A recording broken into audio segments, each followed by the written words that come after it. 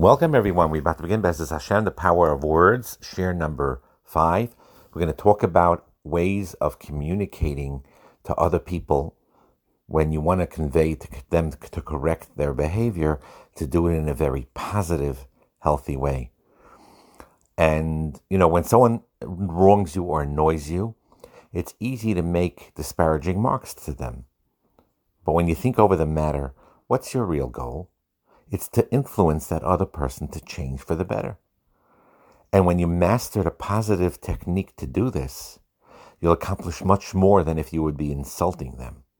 So if you want to change someone, you want to help someone change, focus on the positive methods of influencing him. People are more open in complying with your requests when you like them and when they like you. If you cause them pain or resentment by insulting them, they'll usually react in the opposite response. He calls it a polarity response. They'll do just the opposite of what you wish. And even if they're afraid of you, and they'll find a passive-aggressive method to, and they do what you want, but they'll try to avoid it as much as possible. And therefore, it's important to remember that when you're attempting to criticize somebody, be clear in your mind exactly what you want from this person to do or stop doing. And then figure out the best strategy to influence that person. This is such a key in your side in order to master and internalize what you need to do if you want to influence someone for the better, that we're going to talk about it a lot in these shiurim. And anyone who needs to influence people on a daily basis needs to write this down and to review it every day, which is to have focus on what is the end goal. What do you want from this person? You want to influence them. And negativity, even if they technically is truthful, will not influence them. When you focus on what you want, you'll frequently find that you have no need for negative criticism. The problem usually could be solved now with smoothness.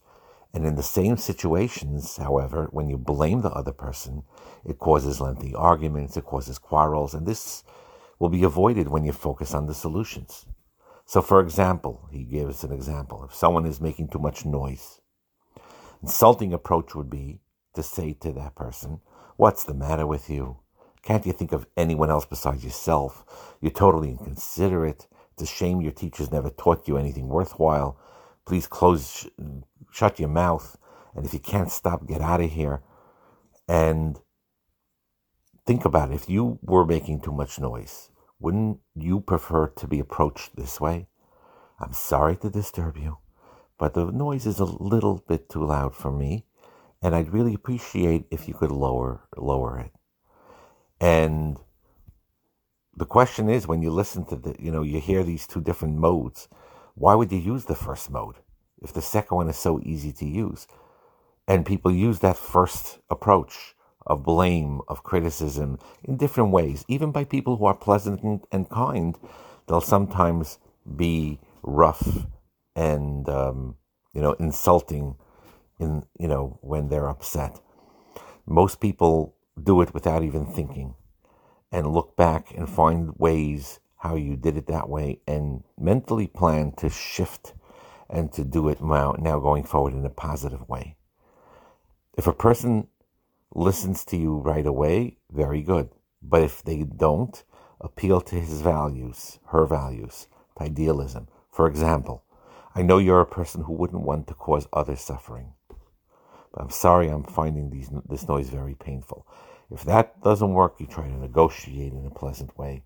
So whenever you see that concept of hashpah, you watch other people that know how to do this beautifully, of positive approaches to influencing others, you learn those skills so you could do it yourself. When you are trying to correct someone else, never say the word always. Why do you always forget to bring to me? Why are you always saying the wrong things? Why are you always so bad-mannered? And between husband and wife, that always poison is used. Because what it is when you hear the word always, that you're always like this, you find it very distressing because it's usually an exaggeration. It's not always. It never is always. Sometimes it's even rarely. So besides causing pain, it doesn't help motivate. it's easy. The easier you make it seem to correct the fault, the greater chance that the other person will make the effort to correct that fault. So instead of saying the word always in a sentence, you could say, I realize you can forget things, but I'm very thankful that when you remember to bring me the things that I asked for. And instead of, what you're saying is not appropriate, you say, I heard you speak to that older person. It sounded disrespectful. So, I'm going to show you, if you could don't mind, please try to speak to him politely next time, even if it's difficult. But don't use the word always. You're labeling that person. And even if it's not explicit, sometimes the always is in there. For example, if you say to a person, you refuse to do favors for others, that's implying that he always is doing that. Or I noticed on 3 different occasions that you were not willing to do someone a favor. So that's also implied. The key really is to understand that the word always is actually a cognitive distortion. For example, in cognitive therapy, to say the word always is a sign that you have warped thinking in a negative way. Because you're labeling yourself, I'm always like this, I'm always like that. When in reality, it's not true. And therefore, it's so important to avoid that label. Sai b'negeya yourself, and sai b'negeya to others.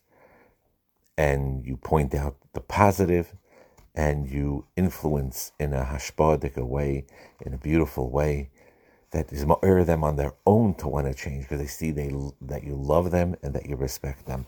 Bracha and atzlacha.